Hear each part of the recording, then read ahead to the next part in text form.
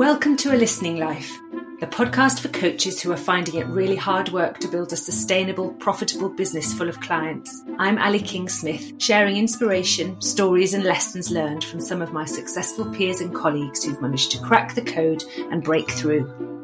My conversation today is with the wondrous Ginny Baillie, Master Certified Coach and founder of Drum, Reinventing Meetings for Leaders.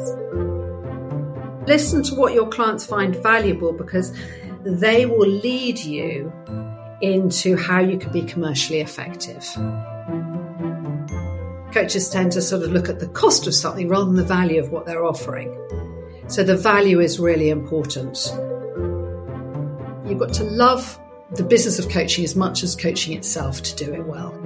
A Listening Life is a business dedicated to helping coaches who are tired of trying to grow their business into something that makes them happy and brings in the money. Podcasts, events, mentoring and courses. Find us on Instagram at A Listening Life and through the website listening-life.co.uk. My conversation today is with the wondrous Ginny Baillie. Ginny was one of the first Master Certified Executive Coaches and has been working at the most senior levels across multiple sectors for many years. Ginny naturally talks straight. People know what they're going to get and they can choose for it or against it. The aim of the game, she says, is to produce something that's great for her and great for her clients. Here's to that, and here's to my inspiring guest today, Ginny Baillie. So Ginny, take me back to a moment in your coaching business when you suddenly thought, actually, this is working, this is a thing, it's a business, I'm going to be able to pay my mortgage with this? Well, I had a tiny mortgage, just to be clear. It wasn't really a linear process for me. I got very lucky quite early on and I got some really good press and that filled up my practice very quickly. And that came about through a very close friend. I was telling all my mates what I was doing. And coaching really wasn't known about very much in those days. So I got very lucky. I was also very confident. I was a stockbroker. I'd hired a coach to get me out of broking. I was absolutely felt really vocational and didn't occur to me that it wouldn't work. Sure. So actually there was early profitability. And I'd had such a powerful experience of coaching, a visceral experience of coaching for myself. I felt really evangelical about it. Nice. So you started a practice based on, I've had amazing coaching. Coaching is amazing. I can definitely make a business out of this. And you managed to somehow get yourself in the paper. How did you manage that? A wonderful friend of mine who's always been really supportive. And this is a tip I would say is tell people what you're doing. Mm-hmm. And share your passion. And she found herself in conversation with the features editor of The Independent, and he thought it sounded really interesting. So he came round and interviewed me. Right. I did bump into the photographer a few days later who'd come along with him.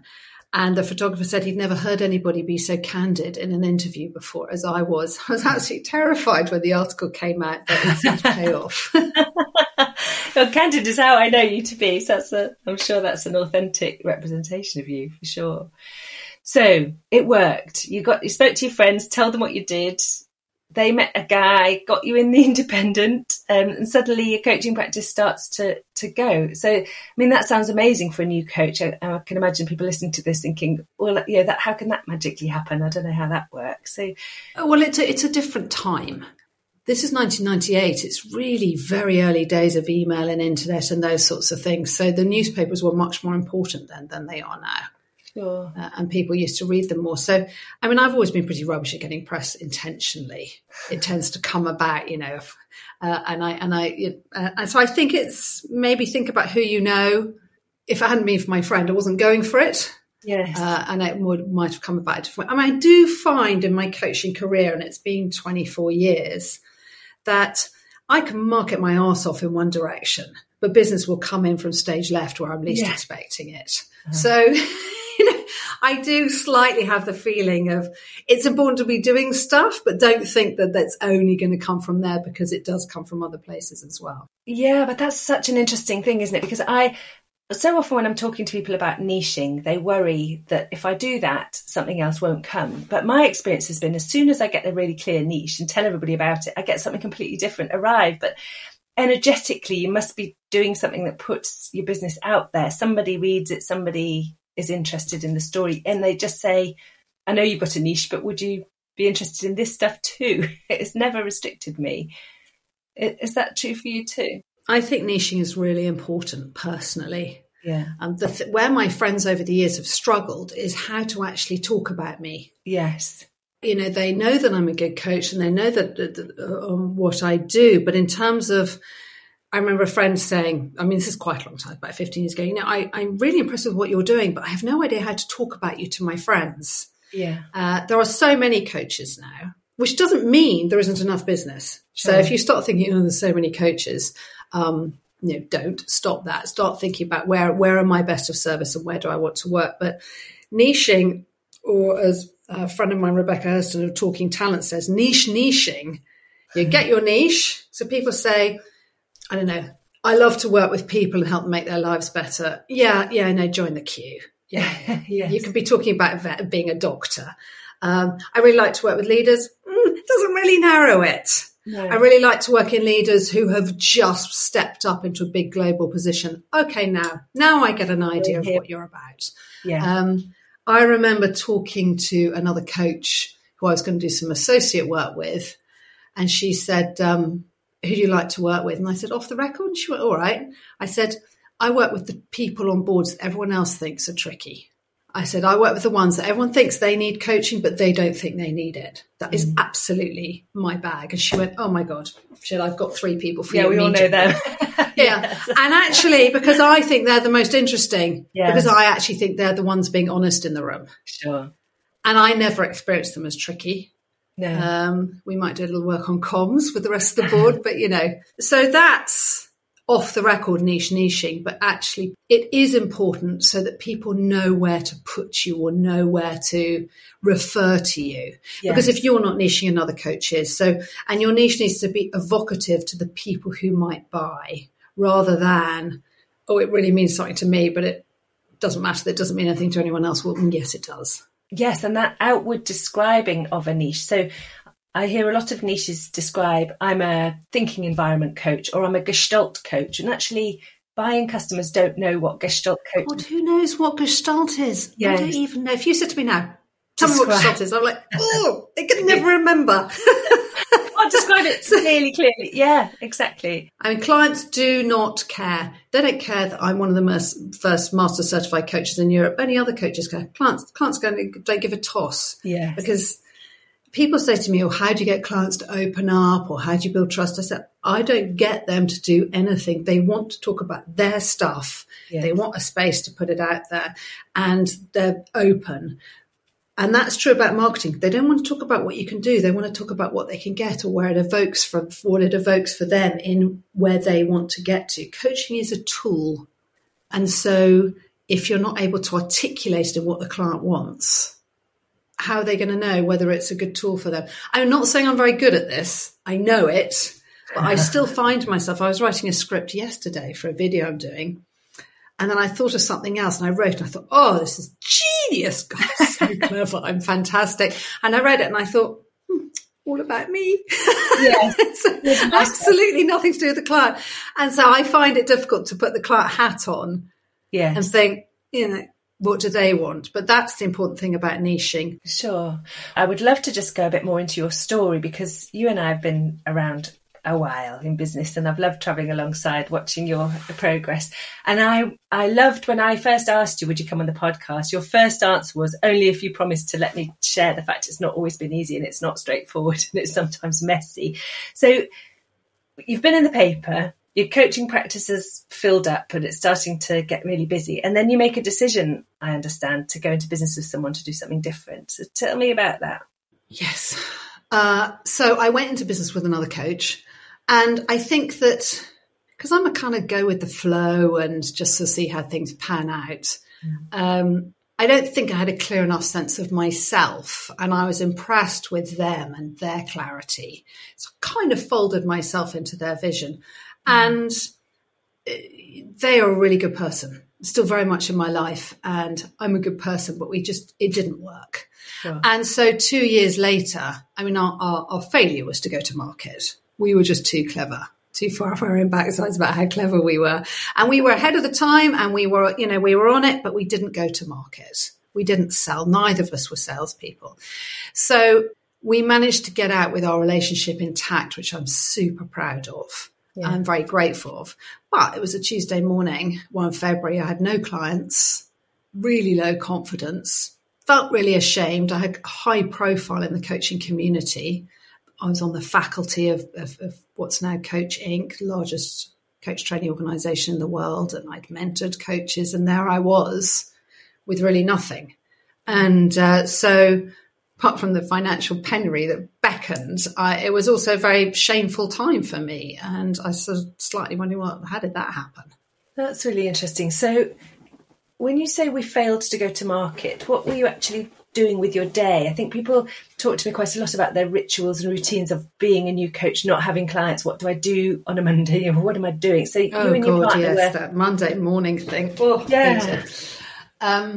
Well, then we were designing lots of programs and we put a lot of money into fledgling tech and back end of websites and logos and yeah, so it was the precursor of the online coaching programs. Yeah. But we spent a lot of time mucking about with that and writing teleclasses and programs and stuff.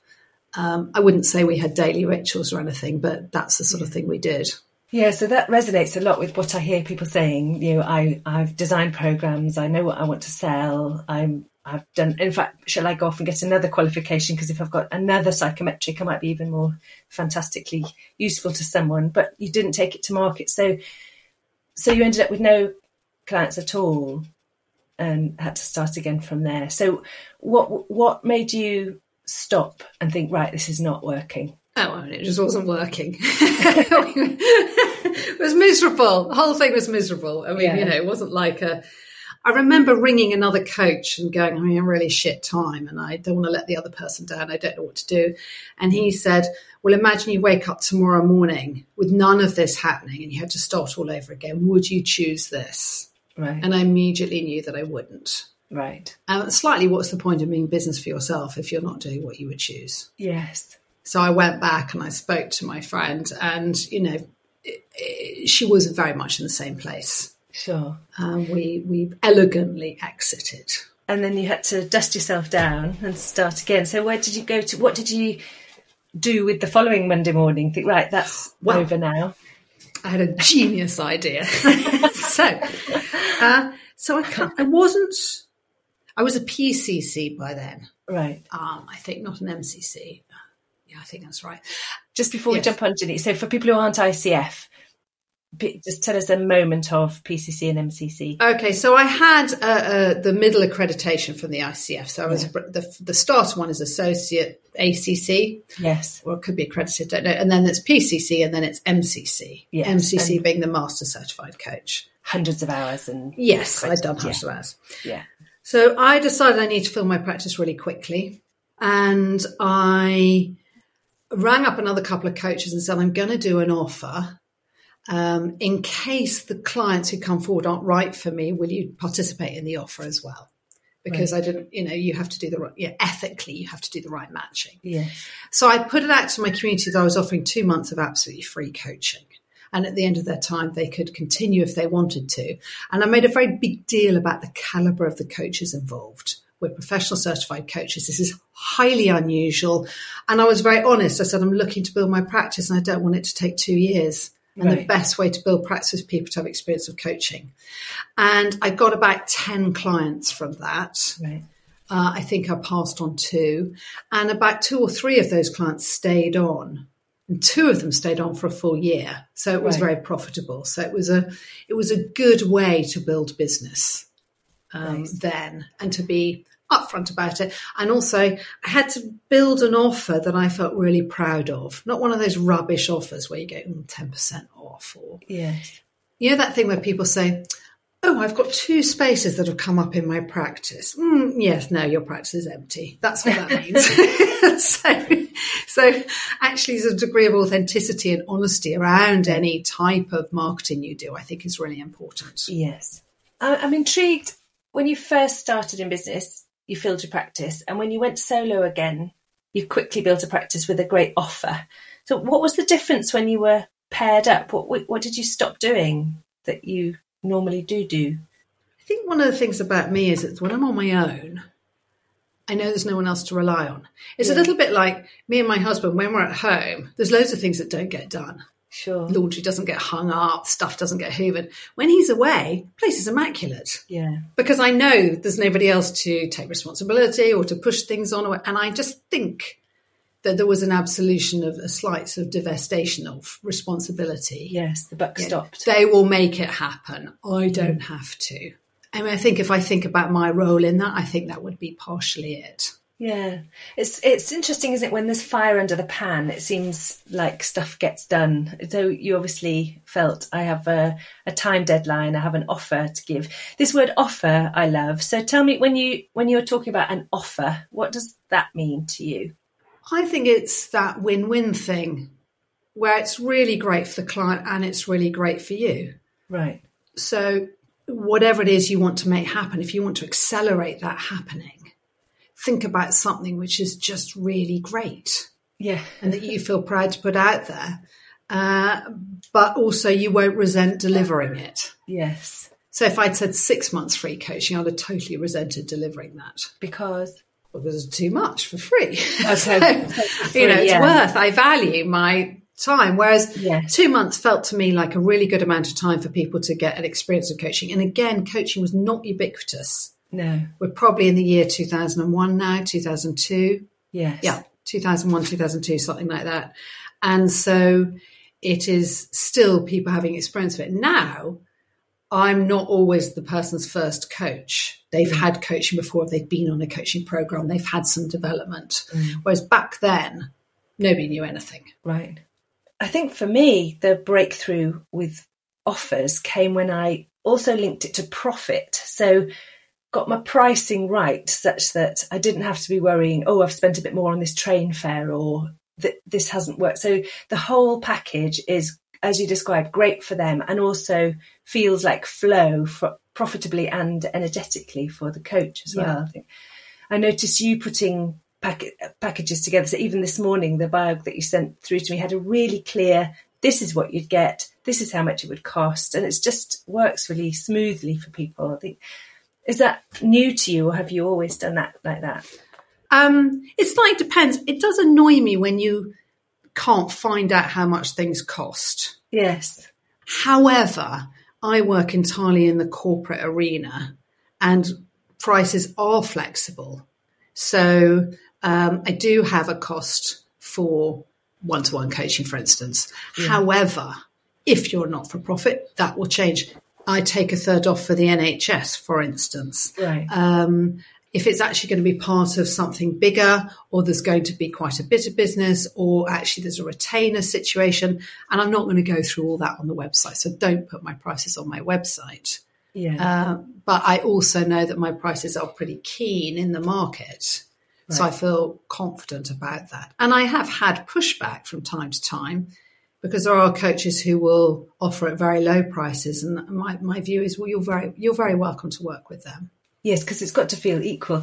Is it John Whittington with his systemic constellations coaching? He talks about one of the key principles of business being fair exchange. And I think that for me has become really critical in pricing as much as anything, or maybe in invoicing, not so much pricing. When do you get paid and how does the balance lie? If you feel that you're giving too much or not giving enough, it starts to be uncomfortable. Yes, I got some very good advice earlier on around charging.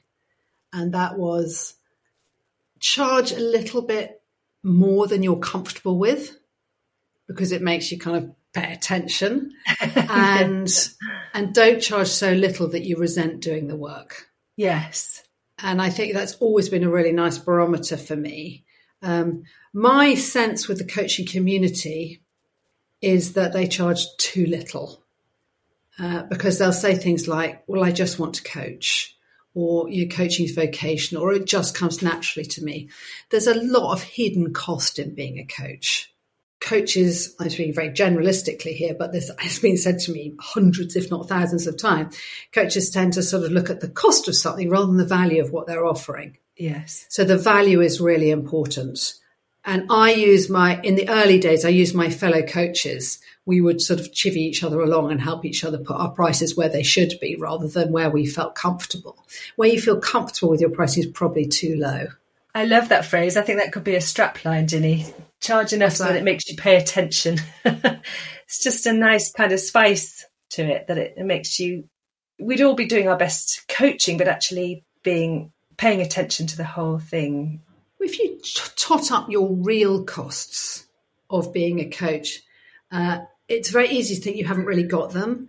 But if you have a coach, you have supervision, you accredit, you go on courses, you spend time reading and learning, you do buddy coaching with other coaches, you meditate in the morning to get out of your own way. I mean, being a coach is a complicated business. Yes, quite. It might look like you just show up and open your mouth and, it's like the old woman in the village from days gone by. But actually, I periodically, about once a year, think, why didn't I become a plumber? Sometimes being a coach just seems really complicated. Yes. And also when I'm writing my coaching notes, I have to look at how did I get triggered in the session? What happened? What did I notice? Just sort of permanent noise in our heads sometimes. Sure. And then you go and say to someone, it's £150 a session. Well, it's just too little. Same as a cut and colour on your hair. Yes. I'd love to just talk about business models a wee bit. So a while ago, I did a business called The Profitable Associate. I remember that, yes. And the point of it is to elevate the associate business model as an option for coaches. Yeah. And it's all a bit out of date now, so please don't write in asking for the materials because I'm not going to give them out. But if you are a coach who wants to coach and doesn't want to build the business going direct to business, becoming an associate is a really bona fide route. Yes. To do that.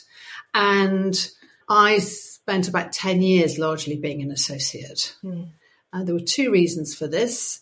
One is I fell into it. I got offered some work by a leadership development company. I was like, okay, great. And another reason is I didn't feel like I had a strong enough shingle to put out myself, strong enough like shop front or ethos. Yes. Like, I don't know, The Thinking Environment, Patrick Lencioni, whatever. And so for me, I really got to learn how to do corporate coaching. I really cut my teeth. I got involved in way bigger projects than I would have done on my own. And now being an associate is a full-time job in itself because your client is the coaching company you're working for. And so investing in that role and that relationship and treating that coaching company or that leadership company as a client is as much of and being a great associate for them is as much a job in itself, because if you've got, let's say you've got a pool of 10 associates and you're a leadership development company, you'll be using probably 3 all the time. And the 10th person won't be getting much. Sure. So it's not just about being in the coaching, the pool of associate coaches, but how do you become one of the top 3? Yes. And educating yourself and finding out and becoming really useful to them. You can make a lot of money. And it's interesting. Yes. I have a team of freelance coaches who I've known and loved a long time. And in my head, I can ping into my head which one for whom, who's great at this, who would I match with that, what style of delegate, what style of, just instantly know people. And the ones who've dropped off the team over the years have been more, I don't know, vanilla is too harsh, but too unclear about, who would I put them with compared with someone else? How do they win that gig over somebody else? Well, that goes back to your niching thing. So you say to me, brilliant at strategy, venture capital, short term, I say Rachel Turner. Yes. Yeah, you talk to me about eco-finance, I tell you Rachel Pryor. You talk to me about global projects with a huge reach, I'll talk to you about Nadia Taranczewski in Berlin. That's how, because these people are absolutely expert in their areas and niched in their areas. Sure, and not necessarily in a scary way either. I mean, I've got someone on my team, I think, if someone needed a gentle, love-filled careful coach that would hold them nurturing way through something difficult. I know who that would be. I've set probably a couple of people, but it doesn't have to be that they've run the sales floor at No. I mean, I have a coach for exactly that. Yeah, where I think a therapeutic, gentle soul, therapeutic and coaching, and absolutely brilliant in that. I would totally, yeah. So the associate business model. I mean, even now, I have one associate arrangement where I still, even though I run ClearWorks, I still do work as an associate with one gang. And a big part of that is rubbing shoulders with really cool coaches who are high caliber people who will keep on being my source of inspiration and learning. And there's so many reasons to stay doing that work as well. Well, and other things for associate coaches, it's a delicate balance for the provider of business, the winners of business, who then get the coaches in, because it can feel to them like they're sometimes working for the associates, because it can take years to win a piece of business. Yes. And then when you've got it in the bag, you ring up the associate and say, right, can you come and deliver? Yeah. And the associate goes, well, why are you taking 40%? Well, I've been on this for 2 years and without earning a dime. So absolutely, that can be quite a delicate balance. But yes, it is for business models. I think they're highly flexible. I think you can invent whatever business model you like. Yes. I have had a very experienced coach who uses associates talk to me and say, associate coaches are coaches who fail to build their own businesses. Oh, man. I was really appalled when they said that. Appalled, actually. They went right down in my estimation. Because I think if you want to coach, you shouldn't have to build a business to coach. Other business models, so luckily they're in a minority with their view, although it might be a little pervasive at one point. Internal coaching. Yes. Working with organisations, internal coaching is really on the rise. I think it's highly valid. I think it's a really interesting field. Yeah. Or what I call inside-outside coaching, being partially in an organisation and partially outside, but maybe contracted into them for a few days a month, that sort of thing. I think that can be really interesting from a systemic perspective, as you really get under the skin of the business rather than kind of bolting on and then leaving again. I think that's quite interesting. I think we'll see more of that. Yes, and you run Drum, famously, Leaders Drums. That was, I think, establishing a similar sort of time to the ClearWorks coaching circles when we were realising this belonging, being part of something was so important. So the group format seems to be very important to you as well. Is that still the case? Well, quite a long time ago now, I was standing in a room having just done a 2-day programme with about 15 or 20 people. And as they all filed out, I knew it had been a bit shit, and they knew it had been a bit shit. We all knew it hadn't worked, but there was some sort of collusion, because I wasn't going to say to the client, no, I don't think that worked. I don't think that changed anything. And they weren't going to say, we've just taken 2 days out and we didn't get anything from it. No. And the client didn't ask me, but I just thought, I feel really mediocre. And that started a journey of thinking, what do I believe about change? What is my model of change? Given all my experience and my, so what I call my inner group, my cadre of coaches, we used to talk about this. Does one-to-one coaching still work? Do workshops still work? How do people really take on information? What really makes them change? And where I've got to is a number of foundational philosophies around that, but a key one is that they really need to choose the moment and choose the vehicle. Right. So being told that you are going to be in a workshop next Tuesday to work on, I don't know, team bonding. No. I mean, you didn't choose it. You didn't even know you needed to do bonding. And even if you did, is what the coach bringing into the room a way you like to learn or the way you like to do things. So what I'm really interested in is getting away from being at the front of the room, because also you get loads projected on you as the coach or the facilitator at the front of the room. And that's to get away from that, to really become invisible, and looking at how people can really take responsibility for where they want to get to. Nice. In a way that is actually kind. I mean, I've been a participant in workshops where facilitators have stood up and gone, this is a really safe space. And I've experienced it as anything other than safe. Yeah. And I was we're all coaches. I worked for another company for an ill-fated 9 months in the middle of my career. And we did a team development day. It was one of the most painful days I've ever done. I felt wretched on it. And I really hated the feedback processes we did. I found the whole thing really aggressive. And I think we can really underestimate what traditional workshops can put people through, particularly when they work in big systemic environments like organizations. So I'm slightly, I'm not sure where I'm going with this, but we were talking about the group. Working with groups and the power of groups and the intelligence of groups, helping them with frameworks so that comes out naturally and that they can grow those skills, I think is a very interesting field. And to take away from being the expert at the front of the room, to hold all the intelligence of the framework. When I was learning to be a coach, we were told to coach ourselves out of a job as quickly as possible, to be dispensable and irrelevant. And I think the coaching community has kind of gone in the other direction. So we look to leave all of the skill in the room, all the intelligence, all the resource in the room. And then by the time we've left the building, you barely notice us go. Nice. Oh, lovely. So if I link that back to the commercial conversation, we're thinking about coaches trying to build ways to make money as coaches in their listening life.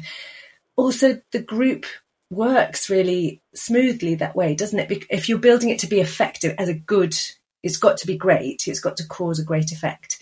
But it's also compact, isn't it, in the way that it's invoiced and the way it runs itself. Do you find that with groups? Well, it can be more attractive for companies because they're getting more bang for their buck.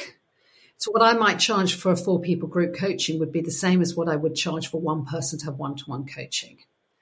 So it is more budget-wise. It's more attractive. Yeah. They're getting more people through, which might not be the way that as coaches we want to think about it. Because what do you mean? It's not a sausage factory getting people through. It's not a sheep dip. But, they've got a budget and they've got to make that budget stretch across a certain amount of people.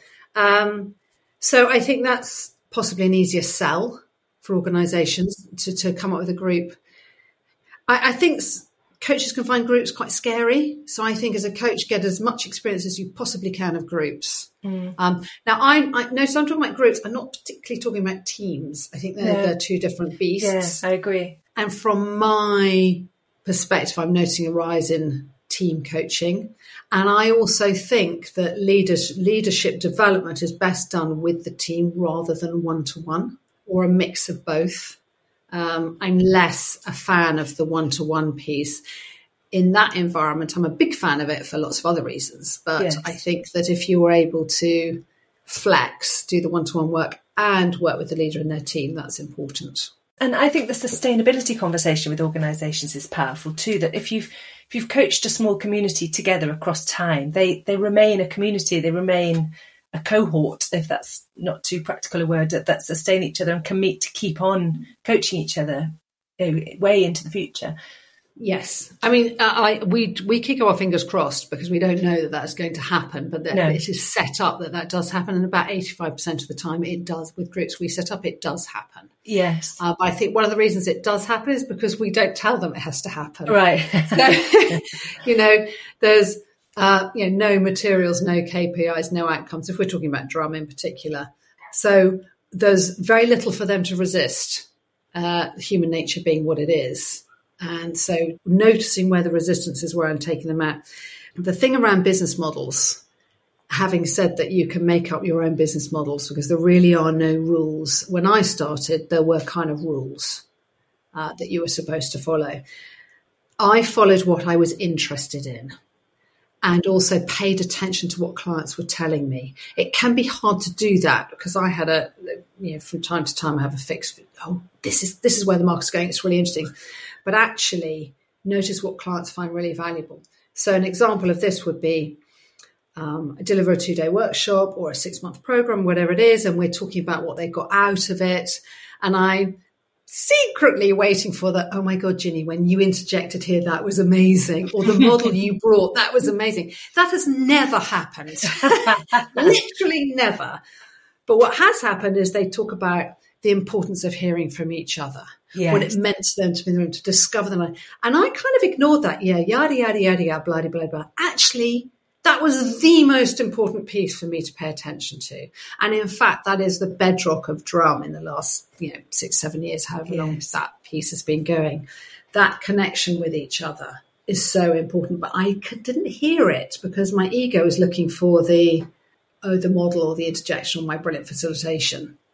Not all the time. I'm not a complete egomaniac, but so listen to what your clients find valuable because they will lead you into how you can be commercially effective. Yes, and I think there's a nice link there for some coaches who've said to me, honestly, I don't know what to do with my day because I haven't got any clients yet. Asking people what's helpful, what they like, what they need, what the gaps are, what the pains are, what problems are, is a start, isn't it? Having those conversations before you've got clients. So what I would do is if I had no clients and I was sitting around and I was wondering what to do with my day and I was at the beginning of my coaching career, I would ring other coaches, make appointments with other coaches, and I'd ask them, how did you get started out? How are you building your business? What do you think's the pitfalls? What do you think the most important things are to focus on?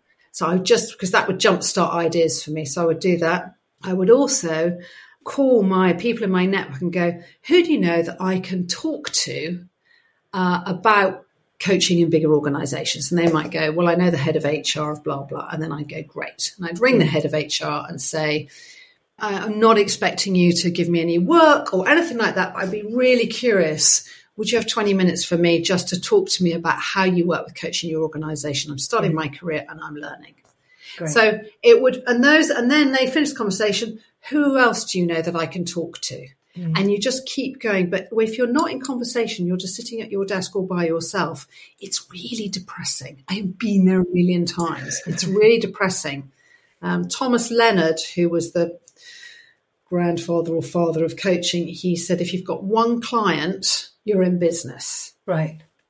These days, I would definitely get a video testimonial from your clients when they finish working with you, and then you can make a little show reel of sound bites. Yeah, nice. And they're not expensive. Oh, Ginny, I could talk to you for days and days. I feel as if I'm running out of time. Just a final question really would be, when you knew you were coming to talk to me about being commercial as a coach and things, what kind of things might I have missed in this conversation that you think, here's some gems that it's important to catch, mistakes you've made or things you've learned? I underinvested in the business. So I fiddle-faddled around with websites. I invested in branding, which is great. I should have done the same investment with websites, but I didn't. I slightly thought I could cut corners, so that's annoying. I would invest in good IT support. There are companies, inexpensive companies, who do that. I would really invest in relationships. I'd say 90% of my business comes from other coaching relationships over the years. I added up how much money I'd made from coaching the other day. It's a lot. And if I think about where that's come from, it's either ideas from colleagues or referrals or invitations to join them in a piece of business. Yes. So that's been important. Yeah. There's one piece we haven't touched on, Ginny, which I feel really you're so inspiring in, is personal branding. I mean, I know what you be. I experience you authentically and strongly as you are. No sort of arsing about pretending to be anything other than you really are. What would you say to people? I hear more people say they're nervous of that than people that say, yes, I'm going to be 100% myself. So is that something you've always done, or have you got better at that? Or, what? Well, one of the things that I wrote down is beware the pious squad. Yeah. The books about coaching, and you try and pretzel yourself into what a coach should be like. And I was sort of wafting around in white linen with a perfect daily practice around meditation, levitating slightly. It's just not like that. You muck up, you make mistakes, and doing your own personal work is really important. Sure. So trying to be what you think a coach should be is a high road to nothing. So work with what you like, hang out with the people you like, and also make sure that you have a life outside coaching. because it's so vocational. It can be really easy for it to just take it. Oh, it doesn't feel like work. People say, well, it should do sometimes, actually. Yes. Maybe the actual coaching doesn't, but I think that it should do. So the authenticity thing is something I slightly can't control. So I wouldn't say I've worked on it. But the two of my closest coach friends, one of them, we bonded when I spoke at the first ICF conference in Europe, and then I got absolutely plastered and was in the pool at sort of 2:00 in the morning with this other coach, with a bottle in it. And then the next day I was too hungover to go to the coach's ball. And so was my new friend. And I remember thinking, great. I found a naughty one like me. Perfect. Well, coaches don't have to be perfect. I'm obviously just pious now, but it just sort of broke something for me around an expectation of showing up as perfect. Yes. Really beware the guru. Beware the guru. So if you do a course, don't then become that person's model, that coach.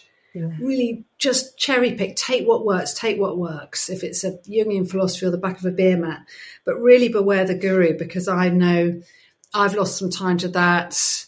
I paid a coach, the price of a luxury car, and it was a disaster. And I just, again, did that thing of, well, they know, and it's a surefire thing for success. And they didn't know. They're human like the rest of us. So there's a lot out there, books and videos, and even your Brené Browns, who I, of course, think is wonderful. Sure. But they're human just like us. And I'm not Brené Brown, so I can take inspiration from that. But don't try and be that person. Yeah, that's great. Interesting that the two times that you've talked about sort of losing yourself, spending too much on the wrong coach, or when your partnership didn't work out, there's been a slight loss of I'm Ginny Baillie and this is what I stand for, compared with at other occasions when you've held on to it so clearly. Yeah. Fascinating. So what was the other piece of advice that you'd give? Okay. Do not hire a coach to build your business. Brilliant. Look, just don't. If anyone tries to hire me to build their business, I'm like, absolutely not. Go and find a marketing strategist. Yes. So the advice is pay attention to the marketing strategy as a priority. This is a business. Great that you feel passionate about it. Great that it's a vocation. But don't be thinking that's going to carry you anywhere or get you any clients, because it just isn't. So I find marketing strategies, frankly, painful. But they are really important. So whether it's the marketing strategy or the business strategy or whatever it is, pay attention to building the business. You don't have to do a plan. Most of the time I work from a sheet of A4. But I think it's really important. And there are a million times in my life where I've completely ignored my own advice. So I am speaking from painful experience. But you've got to love the business of coaching as much as coaching itself to do it well. And that includes being an associate, going direct, yes, working directly. You can't cut any corners. Yes, all of them. I've been coaching full time for 24 years. I haven't gone off and done something else. It's always been coaching. And there have been times where it's been brilliant, and there have been times where it's been absolutely dreadful. And most of the times where it hasn't worked is where I have just sleptwalked into thinking, oh, business will come. And then look at me, I've been doing delivery and I haven't built the business.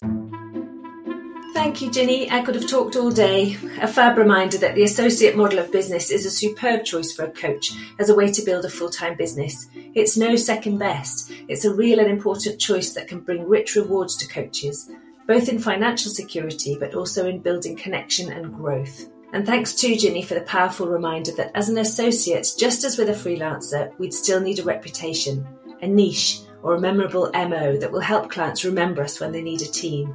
Who are you? What do you stand for as a coach? How would I know to choose you over another person? My huge thanks to producer Steve Folland and to Lauren Hills at HQ. And once again, a giant thank you to the unique and fabulous Ginny Baillie, who's busy changing the leadership landscape for the better. A Listening Life is a business dedicated to helping coaches who are tired of trying to grow their business into something that makes them happy and brings in the money. Podcasts, events, mentoring and courses. Find us on Instagram at A Listening Life and through the website listening-life.co.uk.